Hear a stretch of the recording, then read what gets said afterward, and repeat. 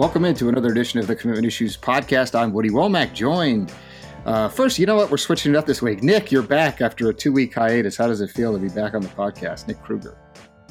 Yes, I'm back. I'm better than ever. Oh, we've missed you so much. And of course, joining us from Miami, busy hatching conspiracy theories against the Miami fan base, Rob Cassidy. Rob, how's it going? I think I want to become one of those guys that thinks it's hilarious to talk about whether or not Die Hard is a Christmas movie. Please save it for the end. I've got some Christmas movie complaints, so that's a nice tease because I got. I did see.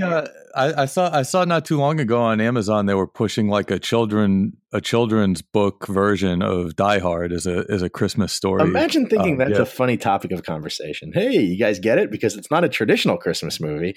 If I say it's a Christmas movie, it's funny because it's set at Christmas. Hey, but I have one question for you, Rob. Is a hot dog a sandwich? It's the holiday version of that. So we have 6 months where we decide if a hot dog's a sandwich, and then 6 months about Die Hard, and everyone laughs. So anyway, we want to remind everybody, please leave us a review on iTunes.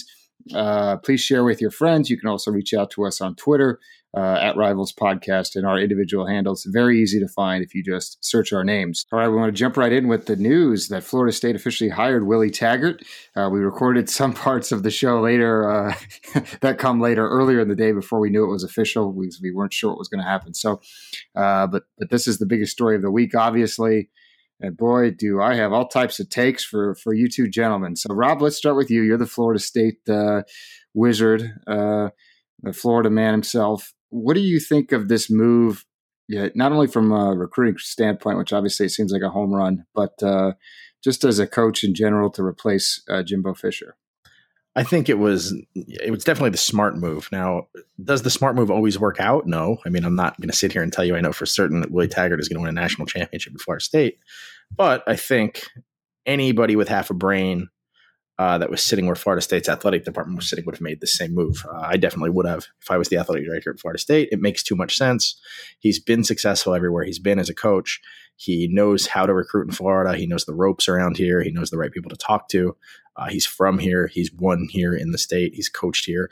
It's almost a perfect storm. He was doing very well at Oregon. A lot of people could argue he'd have even more wins this year if it wasn't for the injury to his quarterback. Like I said, I think it's the smart hire. Now, I don't think that necessarily means it will be a successful hire because I can't see the future. I don't want to get freezing cold taked by our boy.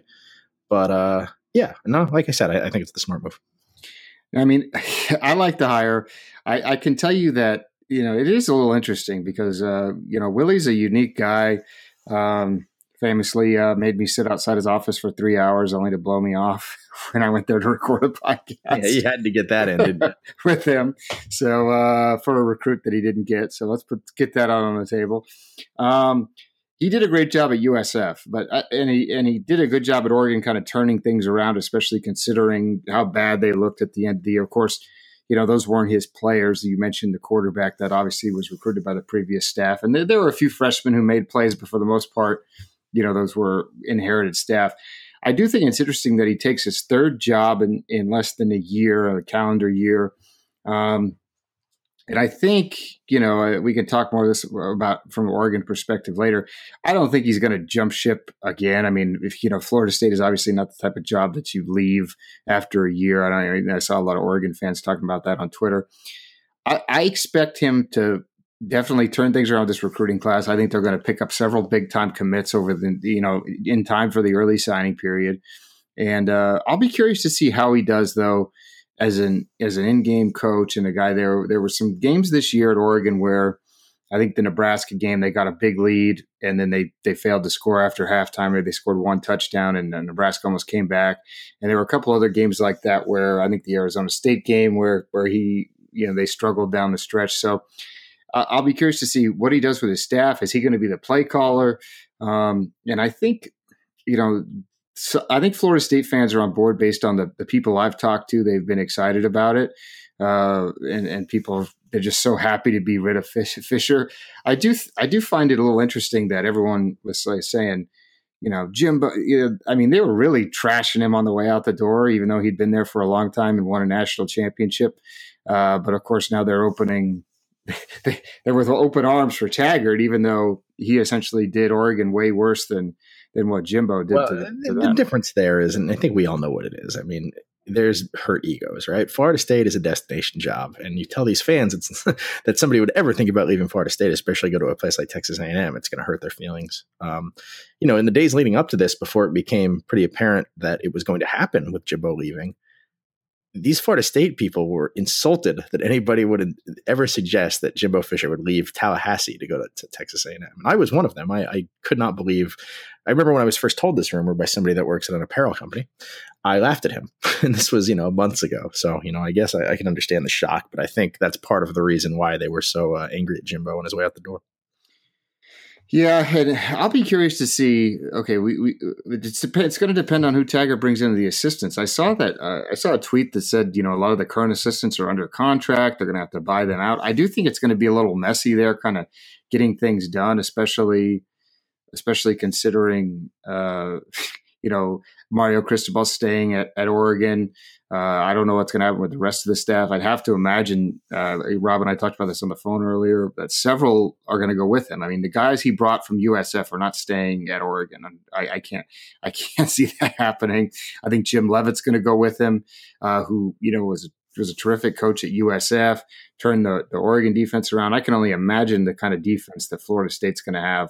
I mean, the Oregon defense went from literally the worst in the country to, I think, top 30. And that was with, some of the defensive linemen they were tossing out there. You had Jalen Jelks, your former boy, Rob. An Arizona product. Yeah, playing D tackle, essentially, which is crazy considering he's tall and super skinny. So, and he was effective. I just think if he can get a lot of those guys down with him to Florida State, they should have success on the field because the talent's there. And I think it's a low risk move by Florida State because, say, 3 years from now, you're not happy with Willie Taggart as a coach. Your roster is going to just still be stocked with talent because he's such a great recruiter. So from that perspective, I like it. I don't like the fact that, it should state that I'm from Oregon. That's where I grew up. I didn't like the way it all went down with him leaving after a year, but I think that the blame falls on the Oregon athletic director. What type of contract did you sign with this guy to where he can essentially walk out of the door for less than $5 million? I mean, it's also a special situation, right? Like it's these Oregon fans that are like, he's going to do you like he did us. Well, okay. He left USF to go to Oregon because, of course, you're going to take that job. That's a step up. He left Oregon to go to Florida State because, of course, you're going to take that job. Because if all your recruits are coming from Florida anyway, and you grew up in Florida, and your lifeblood as a head coach is recruiting the state of Florida, and then they offer the job in Florida that's most recently won a national title, it's a wise career move. I mean, the stars kind of aligned. I don't think that Willie Taggart would have jumped from Oregon to, say, Nebraska or, say, even like Texas A&M. Well, it just happened to line up. You can say that, but his name, and we talked about this in mid-November, his name was popping up with every job. I think somebody reported that he was a candidate at Ole Miss and may have even turned it down. So he was. Something tells me that he didn't want to stay there, and it may be have nothing to do with football, because Eugene, Oregon was a weird place, especially for someone who's from the South, and maybe he just didn't want to stay there. And I think they were looking around; they were trying to get more money either way. Oregon offered him a raise; it wasn't enough, and I just think. I think Oregon got played pretty to put it pretty simple. And I think the AD there should kind of come under fire because you can't have that low of a buyout for a guy that you're entrusting with sort of, being the future of the program. I mean, were they going to fire him after 1 year? No. So why not make the buyout higher? I think they got played by Taggart and his agent. And I don't blame Taggart. I mean, the problem is a lot of these coaches, as we've seen, are not, they're not what they were built up to be. We've talked about this hundreds of times. We've talked about Andy Staples on the show. These coaches have this persona like, they're so great. They're just getting guys to buy in, to their BS. And that's the bottom line. And the poor, gullible people of the state of Oregon.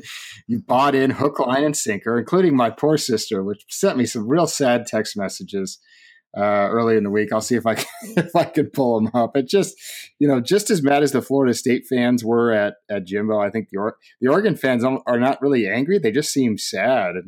And I don't think we can understate how catastrophic of a blow this is to them unless they hire Mario Cristobal as the head coach. I think they lose 90% of the staff, and in turn, I think they lose about 50% of their recruiting class. Well, the Florida kids are gone. Well, yeah, the Florida kids are gone for sure. Which that's about 4 or 5, including some of their top targets that were still in the market. Nick, they've got a bunch of kids in Texas. We're assuming that Marcus Arroyo, who's the co-offensive coordinator, he's going to stay through the bowl game. They haven't said if they're hiring him yet or not, but he coached at Tampa Bay in the NFL before he came back to college. If he leaves, it's safe to assume that a lot of those Texas kids are gone as well, right?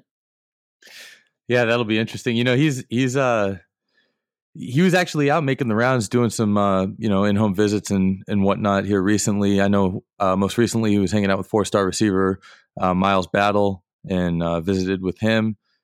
But Battle and their other 2018 commit from Texas, Verone McKinley, neither one of them have posted any sort of real reaction to the coaching move, other than Battle posting the pictures of his visit with Arroyo. So it's still kind of too early to tell what's going to be going on with them. Verone McKinley's had a lot of options throughout his recruitment, as has Battle, but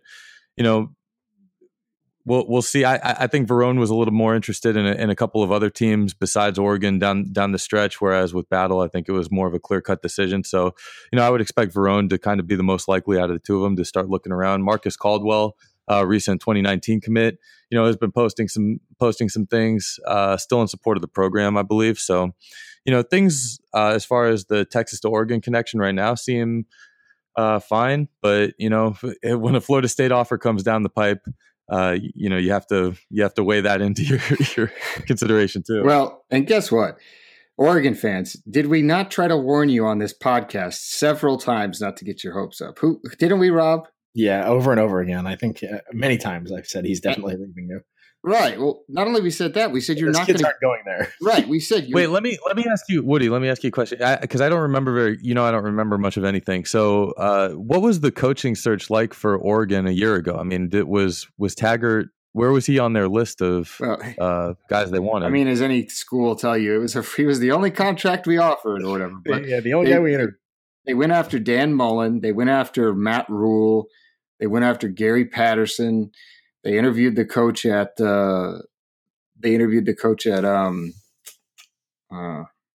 Boise State. Sorry. What if they offered Matt Rule again? Do you think he'd want to get out of Baylor? Yeah, I think Matt Rule would be on the first thing smoking. Matt Rule would take a job as the third chair on this podcast. Right. Yeah. He would be long. He would be long gone. I wish. I'm trying to find this old. Site on the thing on the Oregon site where I was told I was an idiot and we're SEC homers and we don't know anything. Well, I mean, when we said it over and over, I mean, the kids they would have gotten Warren Thompson if they would have held on to Taggart. Probably. They may have gotten Isaiah Bolden if they held on to Taggart, but they were never going there. This whole thing, I mean, you want to talk about a house of cards. Any one thing goes wrong and you're in Oregon and you have all these commits from Florida, which I point out all the time that you can fly to London in the time that it takes you to fly to Eugene, Oregon from Miami. Any one little thing goes wrong and it blows up in your face. And that might be part of the reason why Taggart wants to move back east. Maybe he knows that. It's like, look, we're recruiting well, but we're recruiting well on kind of borrowed time because if any one little thing happens, these kids are not coming all the way to Eugene, Oregon from Florida. Our boy Chris Harper that left Eugene to come to K-State and then on the way out said, I'm leaving because the people here are weird. They're into the environment. Yeah, I do remember to tell the Oregon newspaper that was really something. So who's the number one candidate to replace Taggart at Oregon? Is it the number one candidate for a continuity aspect would be Cristobal. And I saw some other names. McElwain was thrown out there, which he You have to give Cristobal an opportunity, I think, at this point, right? I mean, he doesn't he deserve one at this point? He's going to try to recruit Florida too, and it's not going to work. Well, but guess what? He Cristobal could put together a nice staff and do a nice job. I think. I don't know. He had his ups and downs at FIU, as we all remember. But I mean, he had FIU at a point where it was beating UCF and putting guys in the NFL. So. Somebody look up Chip Kelly's buyout at UCLA. Yeah, it's like $10 million or something. People have been mentioning that. I think some of the names though that I've seen are not great, Bob. I mean, it's the coach at Cal, Justin Wilcox, who went to Oregon, and his dad played at Oregon. So, I mean, there are limited options, and just the timing is just brutal because not only did they miss on Chip Kelly 2 years in a row. They hired Taggart, and Chip Kelly then became available shortly thereafter. Then they miss on Frost. They would have been a candidate for Frost. And let me tell you something. Phil Knight loves Scott Frost, and he probably would have paid more than Nebraska. They would have definitely at least had a bidding war in that one. So let's real quick before we move on to Arkansas talk. I don't know who they're going to get. I wrote a realistic candidate story, which may or may not be published on Rivals.com. So you can check that out if you want to see who some of the Ducks' possibilities are. But so my sister, Wendy, texted me on Thursday. Wait, Wendy and Woody?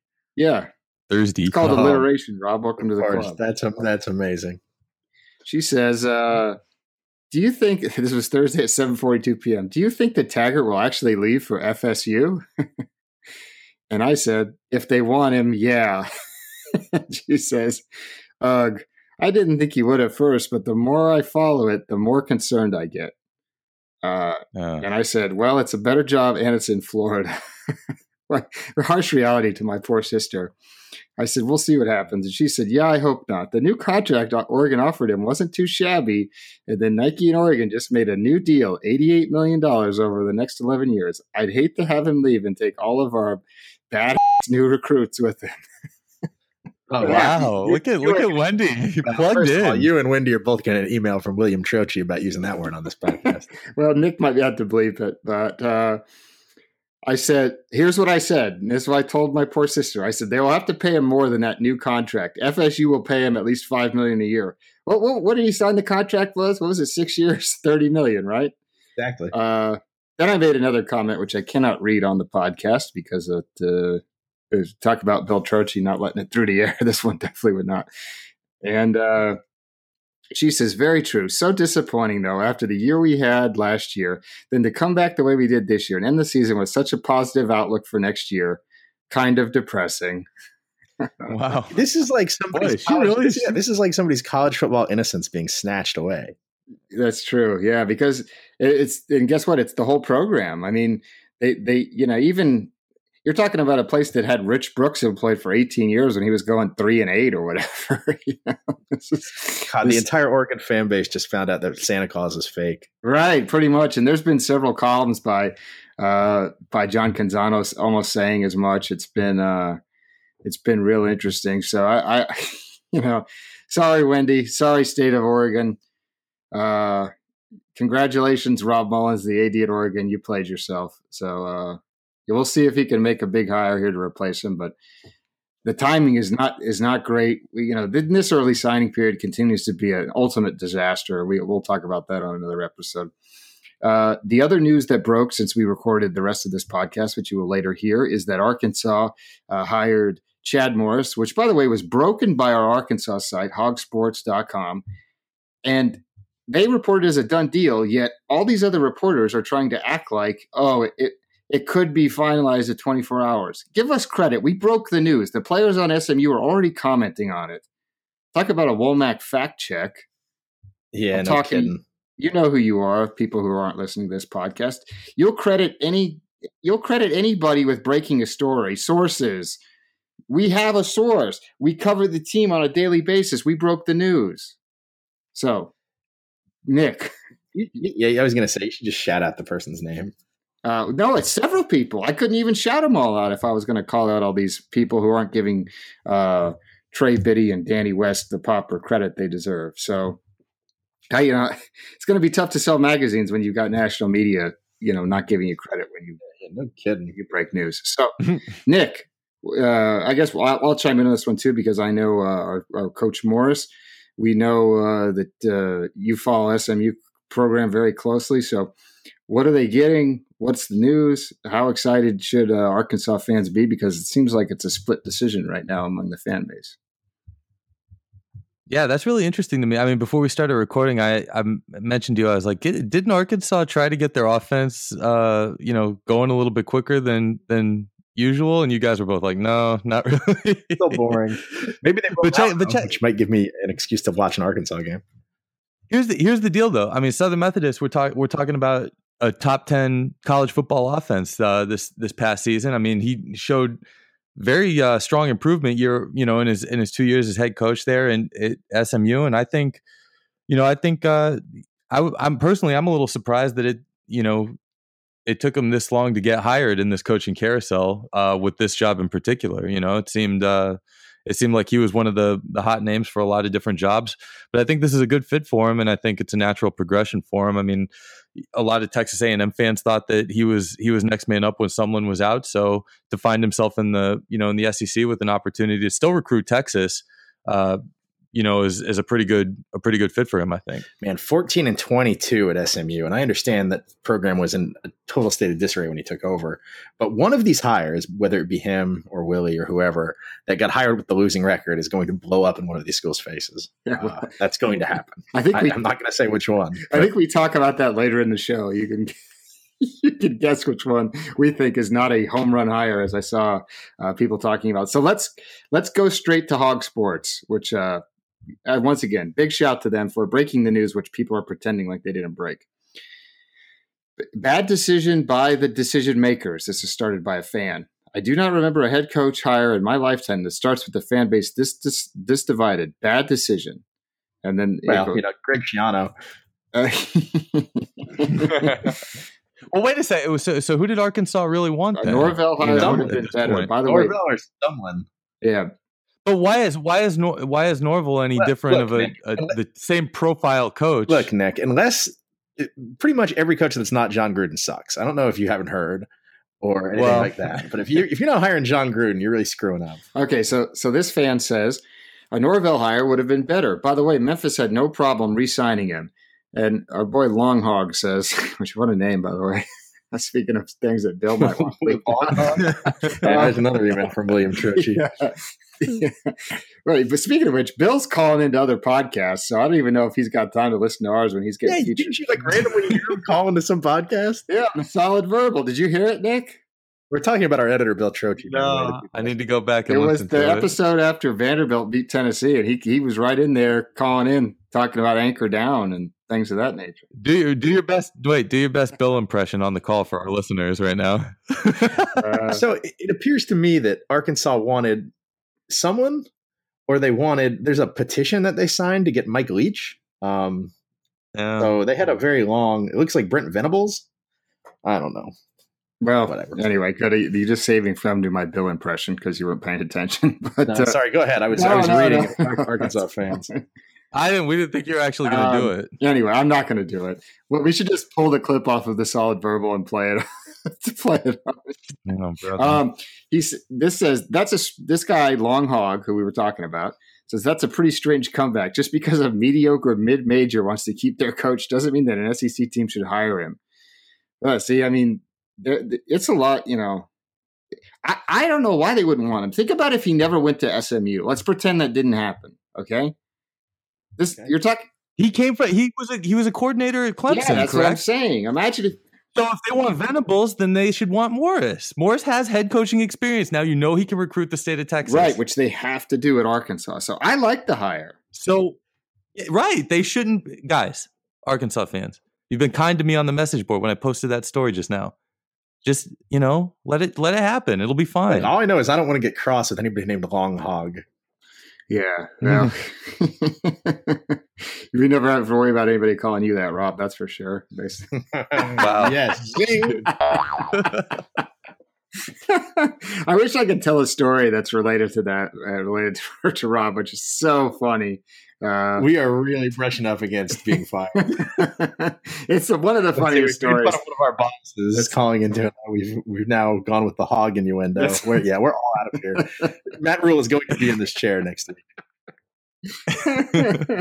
All right. Well, that's it. Let's move on to some other topics that we talked about earlier today. Let's go into the George Michael sports machine and finish the rest of the show. Now, we've been picking games every week, and every week I come in last place. But guess what?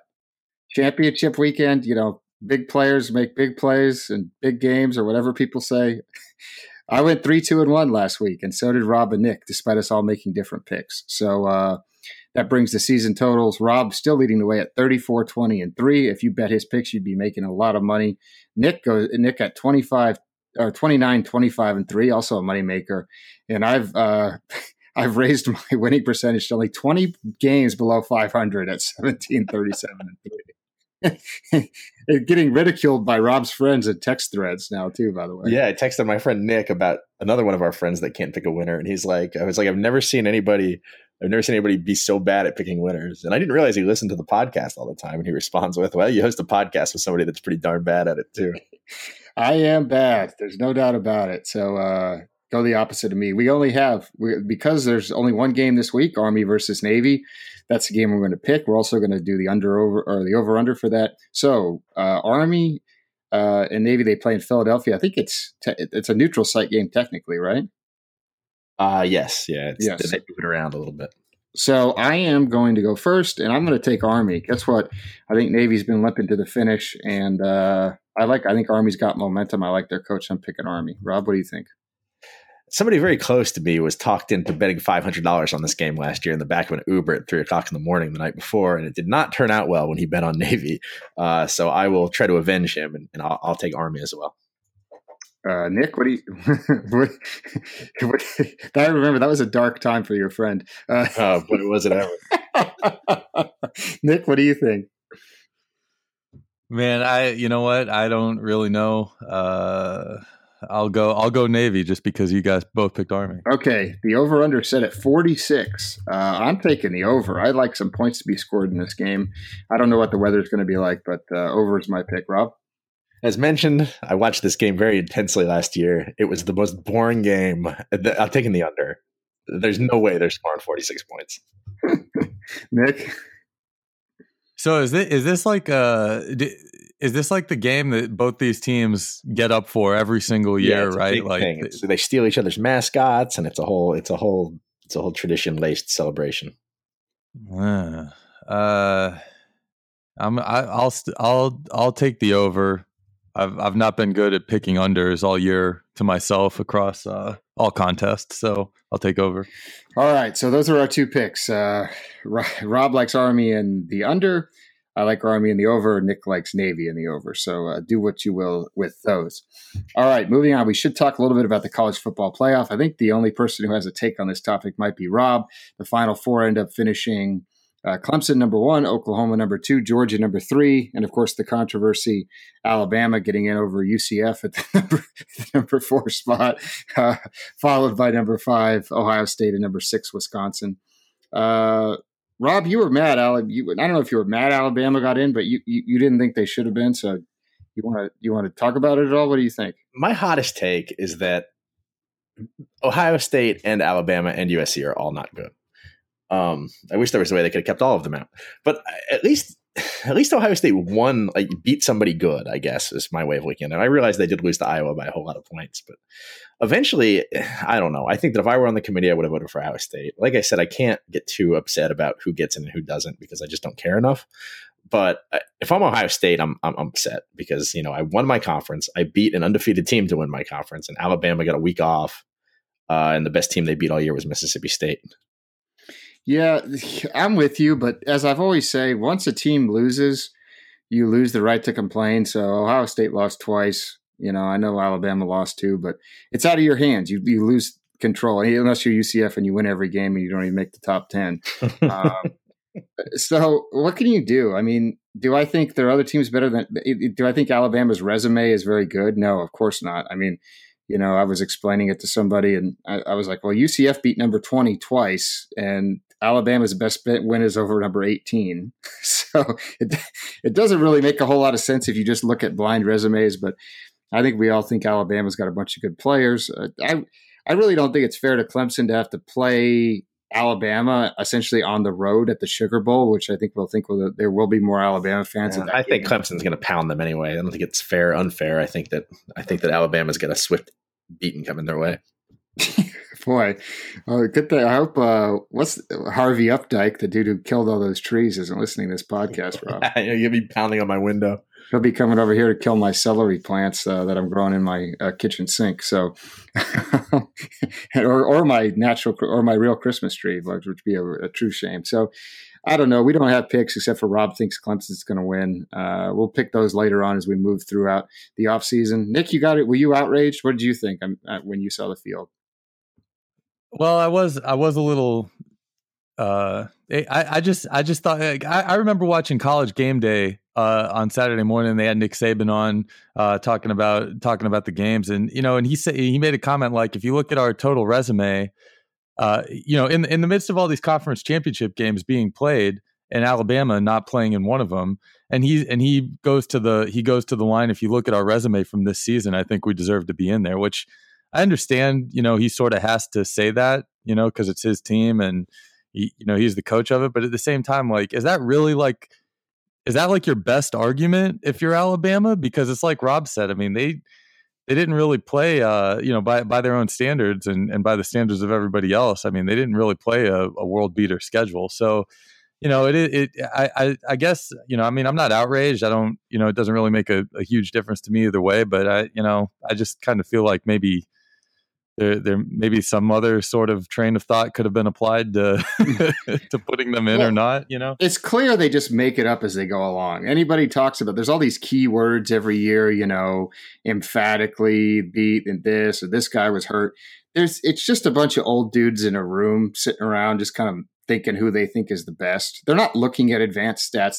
If anyone saw that picture tweeted by Heather Dinich of all these old dudes sitting in a room watching the games together, I mean, I think they need to spice up that, get some diversity back in that room. I think that would help. I think some younger people, would do good. And I think, say a guy like, Chip Kelly or Kevin Sumlin, someone that's out of the sport for a year when they're not coaching, why don't they put them on the committee for a year and let them be in there? I mean, you're telling me that Kevin Sumlin wouldn't be a good candidate to be on that playoff committee right away if he's not going to coach this year? So I do think they just make it up as they go along, number one. Number two, I think there are certain teams who just the thinking was when we started the playoff, it was like, oh, these teams are going to have to schedule big non-conference games now if they want to get in. No, they don't. Alabama beat Florida State. That was a great win at the time. Florida State stinks. I got news for you. They went 6-6 to go into Shreveport. So because they were ranked high in the preseason, that makes it a good win? No, it doesn't, because they're not very good. So there's no benefit if you're Ohio State, if you're one of the true blue blood programs, Clemson, Ohio State, maybe even USC and Alabama. Why play a good team? Why, if Ohio State wouldn't have played Oklahoma, they would be in the playoffs. Say they didn't play Oklahoma and they played NC State instead, or another out of conference team that they would have beaten. They'd be 11-1 or 12-1, and they would be in. So, well, no, but I mean, all this proves, though. I mean, let's just say, like, Alabama got in based on reputation. On the other hand, though, I mean, if Alabama ends up winning the championship again this year, then what can we say, right? And then the committee feels that they did the right thing anyhow. So, it's kind of a weird situation, I think. Yeah, something's up. So that's it. We'll have picks later. We're not that outraged, but Rob was outraged. He sent me some outraged texts at the time, even because he hates Alabama, right, Rob? No, I just think that they got in on their name, and that's fine. I mean, it's whatever. They're probably going to win the thing now that I've said anything. So, yeah, tide privilege, I think, is the term you used. I just made that up off the top of my head. That's not bad. That's funny. All right, moving on. Time for the top five. Number one, we have to start with it. Our most passionate fan base in terms of the Rivals.com network. Nebraska. They finally hire Scott Frost. In an interesting way, it all went down. I think everybody knew it was coming, but for it to come out in the middle of the game was pretty odd. I know Nick was texting me about the game. I was watching the game on my phone while shooting video of another game. And people, my friend Travis kept texting me and a little notification bar kept coming over the screen. I was like, okay, I'm watching it, They end up hiring him. And I mean, it went fast. He was off the field, and next thing you know, he was in Lincoln taking pictures. And I don't think any of us fault him for doing that. I think it was a great hire. Rob, we've been getting called by reporters from Omaha and all types of places hitting us up asking about how he's going to do recruiting there. You had a chance to cover him essentially the last 2 years at UCF. How do we think he's going to recruit at Nebraska? And do you think he's going to be able to rely on getting guys out of Florida to come with him? No, I mean, that's not going to be his A1. I mean, he'll be able to get guys out of Florida. There's plenty of talent down here, and he knows how to recruit the area. He will get guys. I wouldn't be surprised if he got a few 4-stars out of the state, pulled them out every year. I mean, he has a name, he has a cachet, he knows how to kind of work the ropes that we talked about on this podcast a lot, the right people to talk to, how to kind of go about doing this. I think that'll benefit Nebraska, but I don't think you can be expected, no matter who you are, to go that far away, quite frankly, in the north, in the middle of pretty much nowhere, and recruit, guys that Florida State and Miami want. He's not going to win those recruiting battles in Nebraska. That's just not going to happen. So if he can live in Texas and he can get the Nebraska area talent and he can even get into California a little bit, I think he'll be able to supplement every year with some really, really good players from Florida. I think Nebraska will see a bump in the type of player they pull out of Florida. They've been able to kind of with the middling 3-stars, and they've missed on some of the IMG kids. I think that they'll get those players, and they'll get some guys maybe in the 250 from Florida. But I think if they're thinking they're going to start going head to head with the Gators or the Seminoles or the Hurricanes, maybe they'll win a battle here and there with those guys, but I don't think that that's happening. But it's nice. He'll be able to supplement the guys that he gets from other states.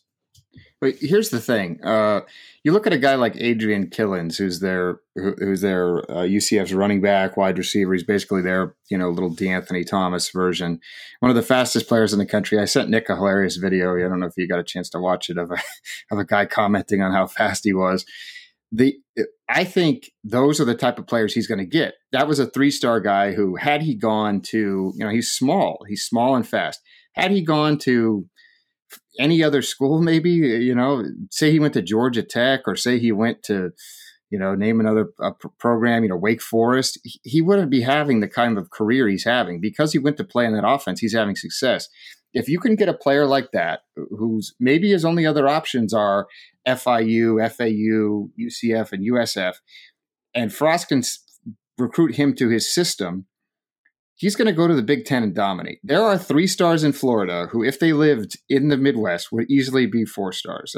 Well, he doesn't need. I don't think he even needs to wait that long. I mean, in the short term, he's got a guy that we're pretty familiar with in Tyjon Lindsey that could kind of fit that role. Yeah, and so and what you see here in Texas. I mean, sorry to kind of hijack things here, but I mean, what you see in Texas, a major recruiting strategy for TCU and for Texas Tech has been, come here and be the Kiki Kuti, be the Turpin, be the small slot guy that gets the ball on the run in space and takes off and goes. And Frost comes in with a reputation right off right from the jump with, everybody knows what happened at UCF this year. Even if you aren't privy to all the, the details of what went on in the season, people know that they went undefeated. Kids know that they went undefeated. Kids know that he was a big name that brings a big offense. And I think that's going to play well in Nebraska, especially if they can get Lindsey involved early. He can be that guy. See, that's why I think they'll get guys out of Florida that, I don't think they necessarily that guy. I mean, guys like that can help him, little short guys that don't have other offers. But I think because of the cachet he's built down here, they can come in here and steal some of these guys from, schools that we like, the South Florida starter pack, we like to refer to it, guys that have the offers from West Virginia and Missouri, or even Louisville. I think those are the type of guys that Nebraska now is in play for. And I think that's going to be a big boost to them.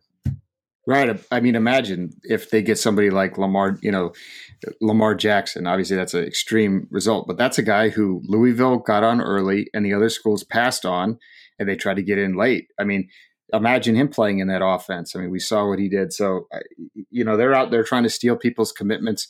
I do find it interesting that they are not really going after the guys that are committed to UCF. And I don't know if that's like a if that's like a respect thing or not. It's just everything's so weird because he's going to continue coaching. He's going to coach the bowl game. It's going to be so weird. His staff, and he's taking almost every. I think he left 2 coaches behind at UCF.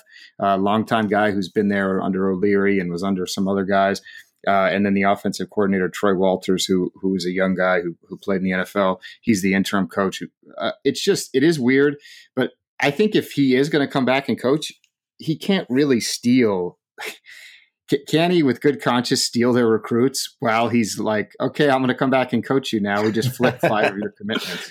Yeah, I guess that makes it a little bit complicated. I mean, but there's no loyalty in coaching. But maybe Frost is the exception. It would be pretty tough to explain that to your boss, though. Yeah, and of course UCF announced a new coaching hire, hiring Josh Heupel,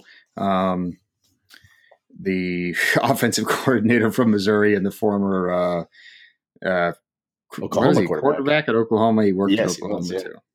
Seems like. Do you think? Before we move off of Frost, I mean. If I'm him, like, am I sort of pissed that the news broke that I'm, mid game that I'm going to Nebraska? Like, wouldn't that rub you the wrong way? Not if I could. They were giving me millions of dollars. Nothing would rub me the wrong way. They could break the news that I had 5 arms and I wouldn't care. Well, we have 2. Oh, go ahead, Nick. Yeah, but he could have made millions of dollars anywhere, though. You know what I mean? Yeah, but he played quarterback there. I don't know. I don't think that I don't see that as such a big deal at all. Well, why would he care? I think it did make it awkward because then you had to have McShay had to ask him about it after the game, and it was weird, the timing. And I think Brett McMurphy put it out, who was, and then they had to talk about it on the broadcast. I don't know where the information came from. So that's how you could say that, maybe it was Frost's agent or maybe it was Nebraska, or maybe it was someone at UCF who said, if he's going to leave, let's make him face the music. But it seems like an amicable breakup to me. So I don't know why it came out. I thought it was weird. Part of me thought that when McMurphy tweeted it, he thought Memphis was going to kick the game-winning field goal and they were going to lose. And then it ended up going for like 45 more minutes after that because of overtime and everything. So it was bizarre. But I think if we're grading this hire, all of us are probably giving it an A, right? Yeah, I think it's a fantastic hire. Nick? Yeah, of course. Of course it's terrific hire. Fantastic hire. Some people are saying it's the greatest hire. Yeah. A lot of people are lauding this as a terrific hire. So great job, Nebraska, and they're going to have a lot of recruiting news coming down the stretch here as they go out, and I think they're going to steal some kids. I mean, they're looking at the quarterback who's committed to Tennessee. I think they're going to clean up, and I wouldn't be surprised to see them finish in the top 20 by the time it's all said and done. And guess what? They're going to be good next year. They're going to win 8 games. Michael Penix Jr. would be a great piece for a Scott Frost offense. Who would? Michael Penix, the Tennessee quarterback. Well, it looks like they're recruiting Adrian Martinez, the other Tennessee quarterback. Yeah, so you would be too. Who knows? Maybe they'll take both of them, and the Vols fans would be very upset about that. But if they ever hire a coach, yeah, they don't have a coach. They might have a coach. We're recording this on Tuesday, so we don't want to talk too much about it. By the time this airs, Nick Kruger could be the head coach of Tennessee. Right. Well, Nick. Evidently, everyone with red hair looks the same, right, Nick? So. You guys wouldn't like that because I'd have to immediately put you guys on my staff at Tennessee, and you know what would happen if that was the case. I'd love to be. I would immediately go do interviews and talk about how much the star rankings don't matter. That rock would be painted so quickly. Fire Woody Womack. That your head. Oh yeah. Nick, you'd be praised, but yeah, they would hate me for sure. So, all right, moving on. I want to talk about this. This just popped up on the old Twitter feed. So I figure let's inject it into the show. Former 5-star Shea Patterson, who has been at Ole Miss, he's transferring, and there's all types of rumors about where he's going to go, what he's going to do. I mean, we've been hearing this, even before the year. I was told he's going to USC. It's a done deal, and obviously that's not going to come to pass. Michigan now being mentioned as the prime destination. They were also putting out feelers, I think, for Jacob Eason. That was the rumors. I think we all expect Eason to end up at Washington, back closer to home. So what do we think about Patterson? I know you're not the biggest fan of him, Rob, even coming out. Rob was never a big fan of his talents. I have always thought he was a great player. I was the one who pushed him above Eason in the rankings. Obviously, they're both turning out to be flameouts at the schools they started at for different reasons.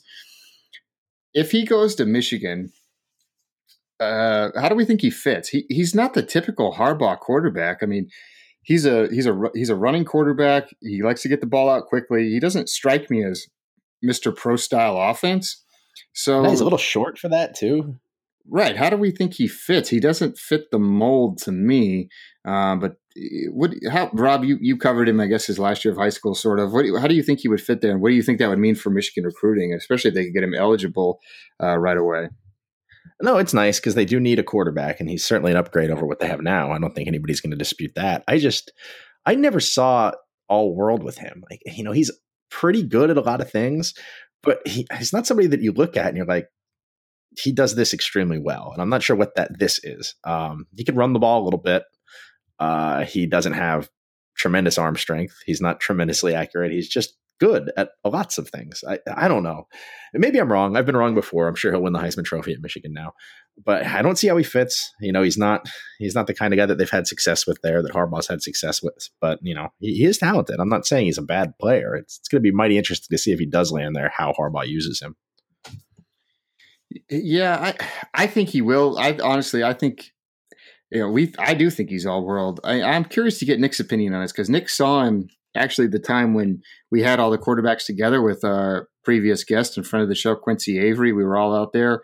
Mr. Shut Up and Train was there. It was a real dream team of off the field talent. And of course, we had several highly ranked players on the field. Nick, what do you think? How much did you buy into him as a prospect? And what do you think about that fit?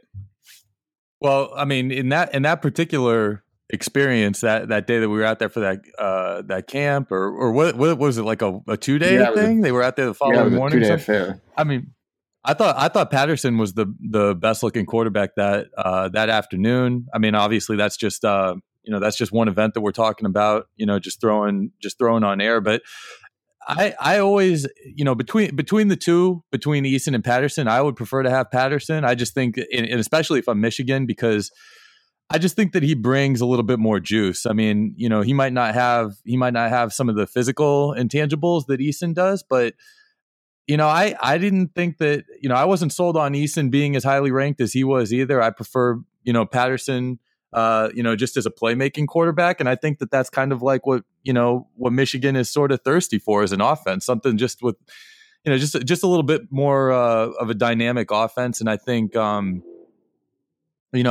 would trust Harbaugh to be smart enough to be able to utilize that, even though he's, not the typical Harbaugh mold quarterback. But wasn't Harbaugh the coach when Hogan was quarterback at Stanford? Now the Browns quarterback. I think they might overlap for 1 year, maybe. And there's a little bit of a similarity there, I suppose, from as far as a guy that could kind of, move the pocket, move around on his, create some things on the run.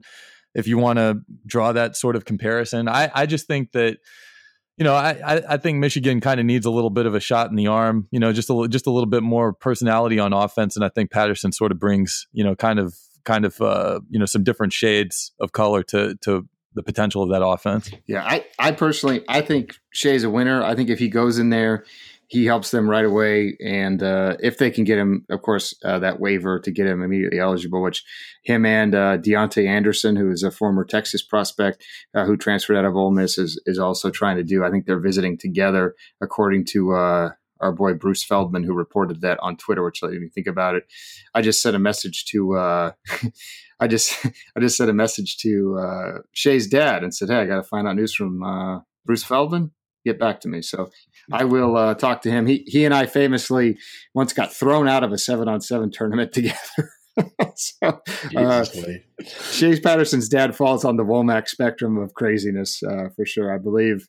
Also, with Tom Van Haren from ESPN reporting that Van Jefferson is going to be on the trip as well. Of course, Michigan fans will remember Van Jefferson from me telling them the night before signing day that he would be signing with Michigan, and then he signed with Ole Miss on signing day, and Michigan fans were not happy with me. But guess what? I was told it was a done deal. the kid was supposed to announce in the morning. His mom ended up coming out and I think yelling at the media there, telling him they're putting too much pressure on her son. He delayed the announcement all day fair. And eventually announced for Ole Miss. So, as Jack Black famously once said in School of Rock, read between the lines. On that, we could really, and this is going back to something you said about you and Shay's dad being thrown out of that 7-on-7. We could do a special edition of this podcast where we just recount the insane things we've seen happen on 7-on-7 tournaments. And I could tell the story about when Snoop Dogg's coach for the Snoop Dogg team choked a tournament director on the rocks, and Snoop saw this all happening. I've never seen that man move so fast. He ran to the parking lot. He did not want any part of what was going on with that brawl. What happened was. Shay's dad, Sean, was he was taking umbrance with some of the calls by the referee. Shay was playing quarterback. This was for the Bootleggers. Jimmy Smith, another friend of the show, his team, and him and the ref got into it. And the ref took off his shirt and threw it at Shay's dad. At which point, he went to put on the referee's shirt because he was going to take over as referee for the game. And they were playing. Byron DeVinter's team, not a friend of the show, at which point Byron then told the tournament director that we both needed to be thrown out and then threatened to fight me, at which point I told Byron's entire team that, this is your coach. This is the guy you want. Yeah. Tune in next week when I tell the story about a Division I quarterback's dad who ran out onto the field in the middle of a game and flicked a lighter in a referee's face and threatened to set him on fire. That was a good one. That was a 7-on-7 game. And then, of course, we have a famous story about a dad coming down on the field and pulling his son out of a game, but we won't tell that one as that kid is still in high school, and Nick is covering currently. So a little bit of a teaser there if you can read between the lines. Once again, second check, Black reference. All right, moving on. Justin Fields, boy, people have been asking, Woody, how can you shoehorn Justin Fields back into the show? You love to talk about him. And guess what? Dan Mullen gets the job at Florida, immediately starts going after Fields, pitching him on the chance to come in and play right away. There's also been some talk that Fields might consider Florida State if they make a certain hire, which may have already been done. As I said, we're recording this on Tuesday. So, boy, do we think that Florida has a chance? Once again, speaking of being wrong, when Justin Fields decommitted from Penn State, Florida was the clear leader, and that's where I thought he was going. Of course, that was before everything happened at Georgia. We know right now that Jake Fromm is the type of player who is going to play every game for the rest of his career and never miss a game, and he's not going to leave early for the NFL draft. That's my prediction, just looking at him right now. So Justin Fields now is going to go to Georgia knowing that he's probably going to be the backup. Maybe he redshirts, who knows? They have some lack of depth there. Maybe he plays. But, he may only get 1 or 2 years as the starter. If you're him, Rob, or Nick, whoever wants to take this one, don't you think does he owe it to himself to hear out Florida? And if he doesn't sign early with Georgia, does Georgia have to do a contingency plan and maybe take a second quarterback? So, Rob, you go first. I don't think it's about owing it to himself. I think that what we know about Justin is that he kind of enjoys this recruiting stuff. Now, if Florida State hires Willie Taggart or somebody of the such, if that's done now, by the time you hear this, then who knows? They have no quarterback in this class. They have no quarterback aside from DeAndre Francois that we've seen on the roster. Florida's the same way. They have a real problem, question mark, at quarterback. And sure, they have Matt Corral committed. If you're Fields, I don't see why you don't at least go check it out, especially with what would Fromm have to do to get benched? I mean, at this point, Fields cannot win that job. He could go in there to Georgia and be head and shoulders the best quarterback at camp, and they still couldn't play him because it's too much of a risk. You don't sit the guy that takes you to the college football playoff no matter what. So I think he'll look. If I had to guess, I don't think he'll be signing early. I know Georgia expects all their players to sign early, but once these coaching hires shake out, knowing what we know about Justin, I could see him wanting to give these schools one more look, especially the two Florida schools, just to kind of see what's available to him. Now, I'm not saying he'll flip. I don't know that for sure. Who knows? But I could see him wanting to give these guys one final look. Yeah, it's really going to be interesting. Like you said, Justin enjoys it, and he knows what he's doing with, he's very smart about his tweets. man, great at managing his brand, as someone said on a Rivals conference call last week. He knows what he's doing, and he shouldn't sign early. Guess what? Nobody should sign early. I hate to break it to you. Unless like, say you're like me and some school offered you a scholarship and you know you're not good and you need to take it, then take it. Other than that, why sign early because all these coaches, we're just getting started. I mean, I went back and looked at some of the assistant coaching stories I wrote. We were into April and I was still writing about which assistant coaches were switching jobs. Why rush it and make a decision that you don't have to make? And if a school tells you they're going to move on, then that means when you got there, you probably weren't very high on their board to begin with. So I think a lot of the schools in the Midwest are going to be able to get some of the kids to sign, but I do think there are a lot of kids down here, like Justin Fields. If you're not enrolling early, what are you doing? Why sign? There's no incentive to sign, especially because, I mean, you look at, there are going to be Power 5 jobs still getting filled into this week and next week. And we're 15. And in Tennessee's case, maybe next month. Right. Exactly. I know they're going to hire somebody now by the time this airs, just to stick it to you. But anyway, we're tracking Fields. He will be back on the podcast rundown. I still think, if I had to make a prediction, he sticks with Georgia. But Dan Mullen's a good recruiter. And guess what? He was at Florida. He coached Tim Tebow. He coached Chris Leak. Fields would thrive in his system. There's no doubt in my mind.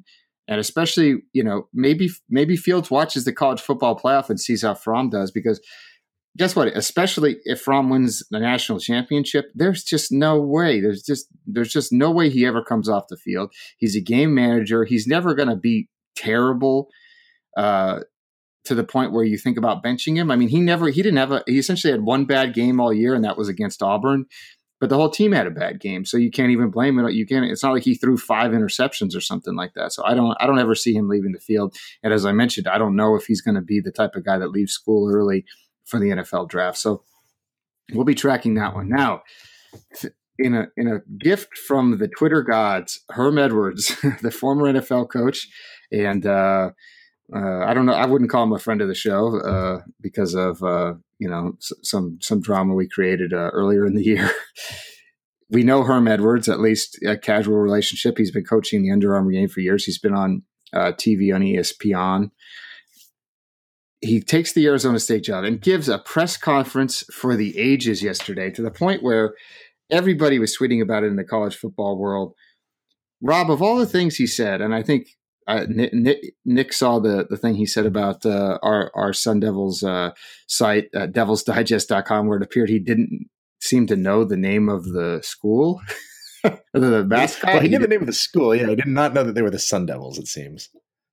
He's completely surrounded by pitchforks. Like, if you look at the video and you see him, there are pitchforks everywhere. So the one thing that really caught my attention, and I think it caught yours, Rob, too, was when he said that the problem with the problem with the world today is we don't huddle enough.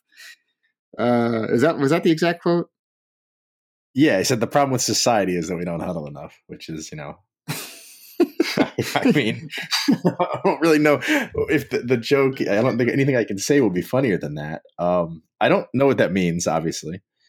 I was it a football thing too? Was it like double entendre, where it's like, we don't talk enough as a society and share ideas, and also I want to slow down the offense? Yeah. It just like a thing to say? Here was the quote. Herm Edwards: "We don't huddle anymore in our society. That's the problem with it, to be honest." I mean, if you're an Arizona State fan, you've just got to be. I mean, you've got to hope that you like your coordinators and that they're gonna. But why did they keep? That's the other thing. If you're gonna hire Herm Edwards, which I still cannot believe is a real thing, they kept the entire staff. So they were just like, the problem here. Let me tell you what the problem here is that we have Todd Graham and he's sabotaging the school. So let's replace him with a guy that hasn't coached college football since the 80s, and that's going to fix everything. That's if you keep the whole staff, that's the only line of thinking, right? Well, and the theory was they're going to run it like a CEO. And what does that mean?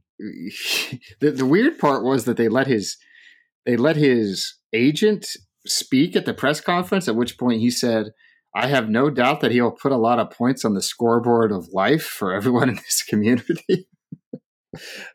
Nick Kruger, you are an intelligent gentleman. I feel like that you have very good reading comprehension. I am going to read you a statement that came from this press conference. What I believe was the athletic director from Arizona State. And I'm going to read this to you, and I want you to tell me what this means. Okay?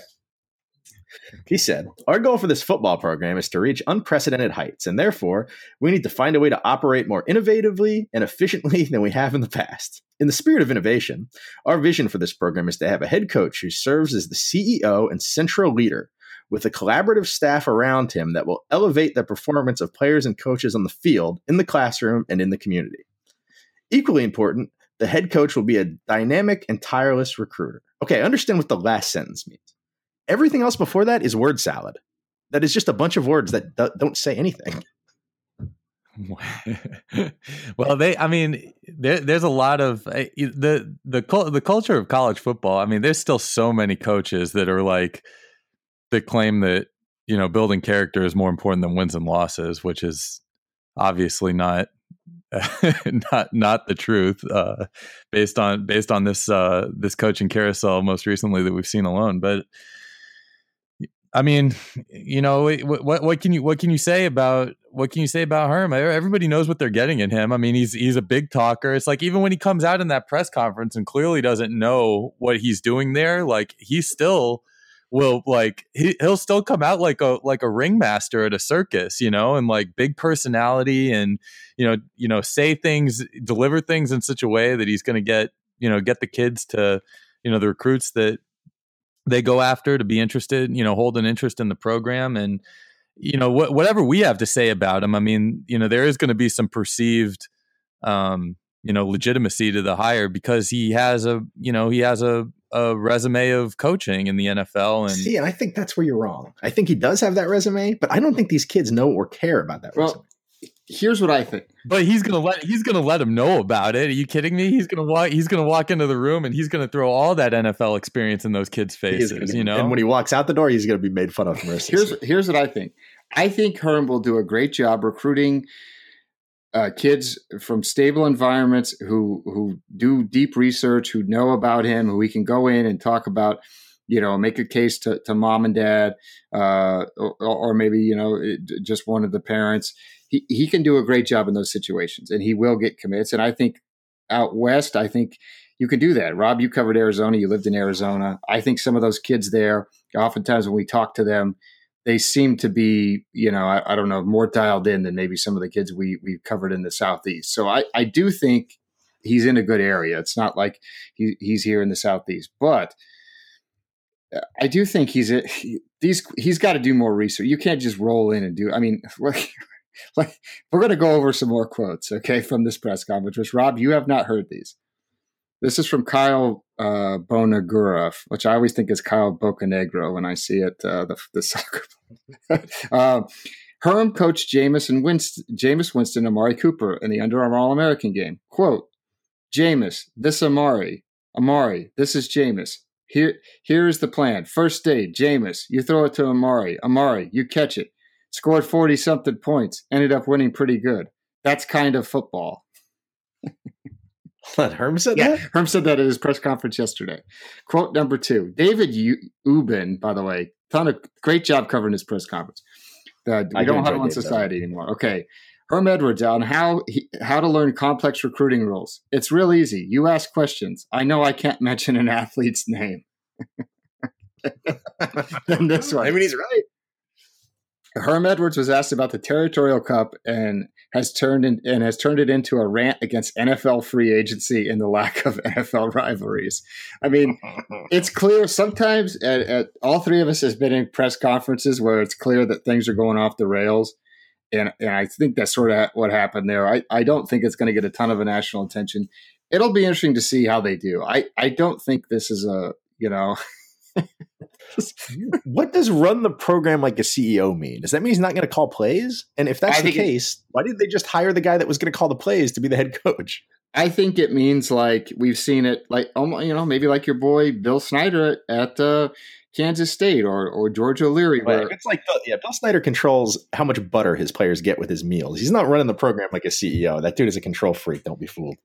Well, listen, I've got news for everybody that listens to this podcast. All the talk that we've had over the past couple of weeks about Gruden going to Tennessee and how that wouldn't work and all the reasons why. I mean, this is a perfect example. Okay, no, if you aren't happy, if you're an Arizona State fan and you aren't happy with how the season went, and you take a look at them hiring Herm Edwards and keeping all the rest of the coordinators, that is the clearest point that anybody can tell that being out of college, being out of coaching for so long that you don't even know anybody that you can bring with you to your staff, that you have to keep the staff that caused the old, that was part of the old head coach getting fired to begin with. Like that's as big of a red flag as you can get in a hire like 100% this. 100% agree. We could talk about this. I think they made him. So to say that he's going to run the program like a CEO, like what else can he do? He's totally a figurehead. I mean, his press conference was a clear example of that. He did exactly what I just said. He just came in there and he said things in as big of a personality as he could, whether they made sense or not. And that's how he's going to be, because that's what CEOs in every company in America do. It's amazing we didn't learn something last year about hiring somebody for a job that has no idea what the job is. You think somebody in this country would be familiar with how that works and how that goes. The next thing you know, he's going to be threatening North Korea. No, okay. We don't need any of your socialist rants coming in here, Rob. So we're going to give Herb a chance. We're happy that we get quotes like this to talk about. I know Arizona State fans cannot be thrilled with this, but we'll see how he does in recruiting. We'll see how they play. We'll just go from there. The only interaction, I'll say this to end on a positive note, the only interaction I ever had with Herm, I came away from enjoying. He's a very nice guy, and I'm sure he means well, and I hope he does very well. I just don't see how that can happen. All right, moving on. Time for rants or recommendations. The sheet is blank here. You guys got nothing? No rants, no recommendations? I got a recommendation. Okay, let's go positive. What is it, Nick? Hold on a second. So last night I went to go see Disaster Artist. That was pretty good. Oh yeah, I want to hear about that. What is that? Yeah, have you seen The Room, Woody? Are you familiar? No. Okay, go ahead, Nick. You don't even know about this movie though, Woody? So there's a movie called The Room, which came out early 2000s, I believe, and it's done by this guy named Tommy Wiseau, who's like this real mysterioso figure. Nobody knows how old he is, where he came from, like where he has all this money. He like self-funded a movie because he wanted to be an actor. That notoriously like went on to being like one of the worst films ever made. I have seen it. But it's got like, and I've not seen the movie itself, but I went down like a YouTube rabbit hole of like, I've basically seen the movie through like a collage of YouTube videos that it like point out all the best clips of the movie and stuff like that. So, it's comically bad in the way that it was put together, but apparently, so there was a guy that was like kind of a co-director that was brought on by the studio that wrote a book, kind of by how do you say it? What's the verb of biography? Biographing the process of the movie coming together. Made a book about it. So then James Franco and Seth Rogen turned around and turned that book into a movie, and that's what this is. And it was actually really enjoyable and really funny. And even though I don't really know a lot of the behind the scenes stuff that's probably in the book, I feel like all the characters are pretty well fairly represented. I would love to see that movie, and I probably will eventually. That's a good recommendation. Oh, it's really funny. It's really funny. You should go see it. Like you don't have to see the original movie to watch to watch this, And at the end in the credits they show scenes that they reenacted from the movie and put it side by side with the original, so you can kind of see the accuracy there. So it was pretty good. I have actually seen The Room twice. Woody, you will not believe how bad this movie is. There are just like characters that come into it that have like large arcs. Like one of them has a life-threatening disease, and then they just disappear and are never heard from again. And like plot arcs just stop, and people like actors change and plot lines change, and characters are completely forgotten in the middle of dialogue.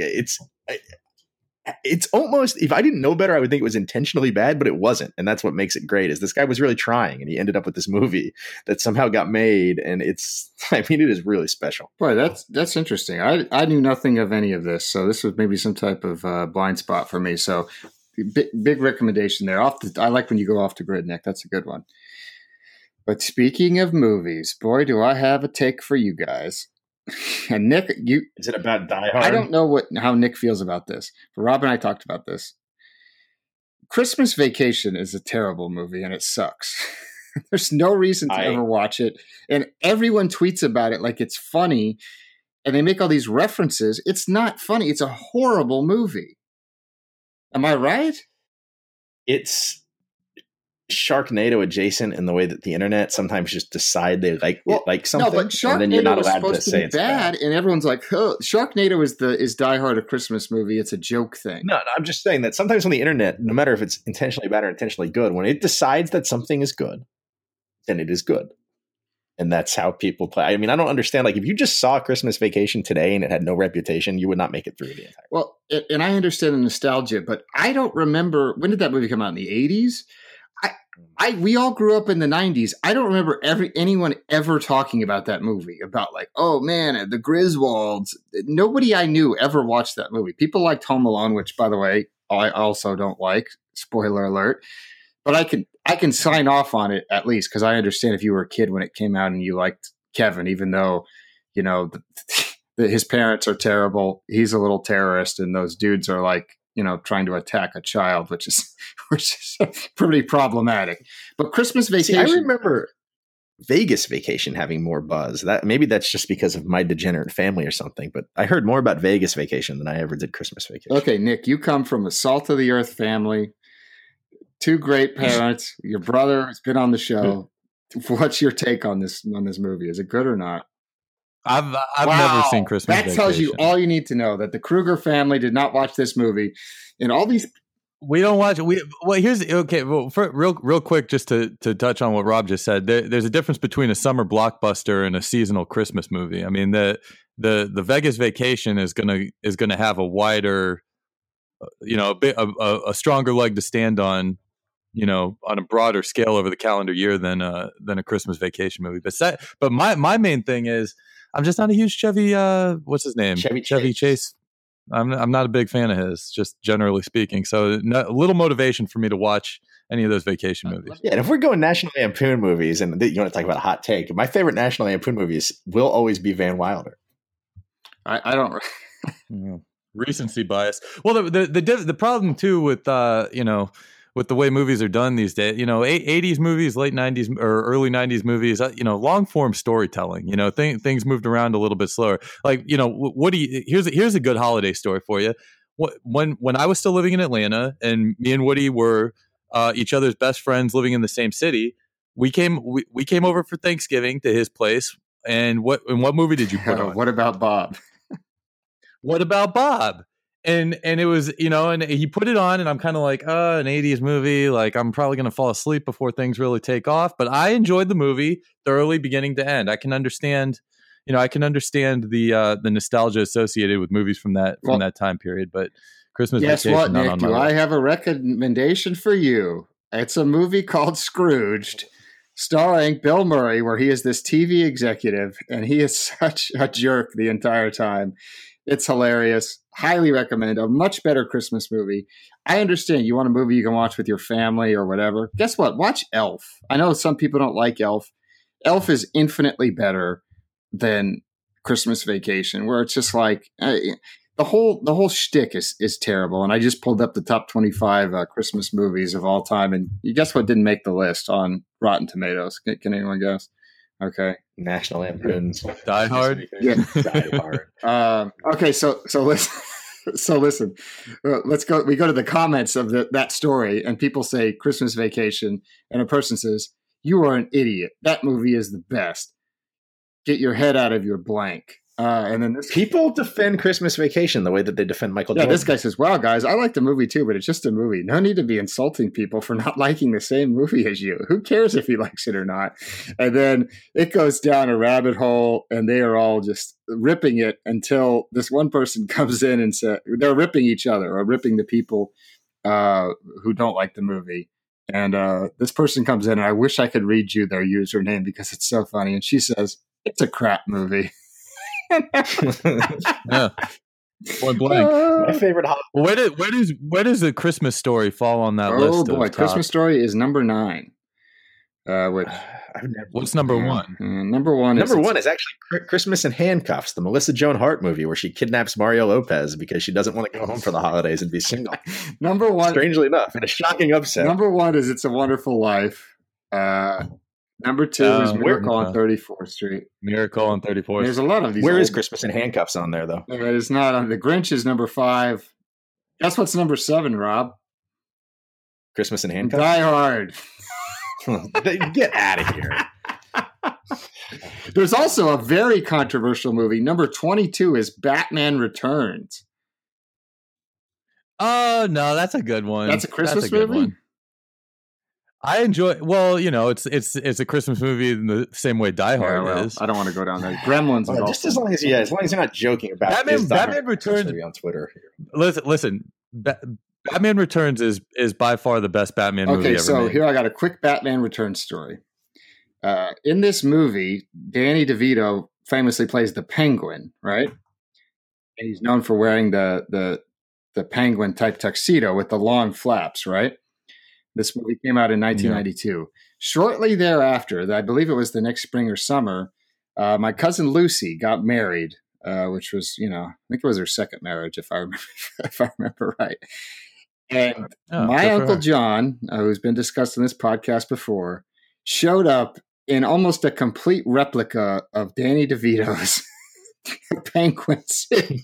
And he had a top hat on and a little cane and penguin flaps. And this is the father of the bride at this wedding, just dressed like a total buffoon. And it really... Well, hey. She should have got it right the first time, Sorry. Saved yourself the embarrassment. You're talking Uncle John also, who showed up to my dad's funeral with bells on his shoes to give you an idea of what type of a lunatic we're talking about.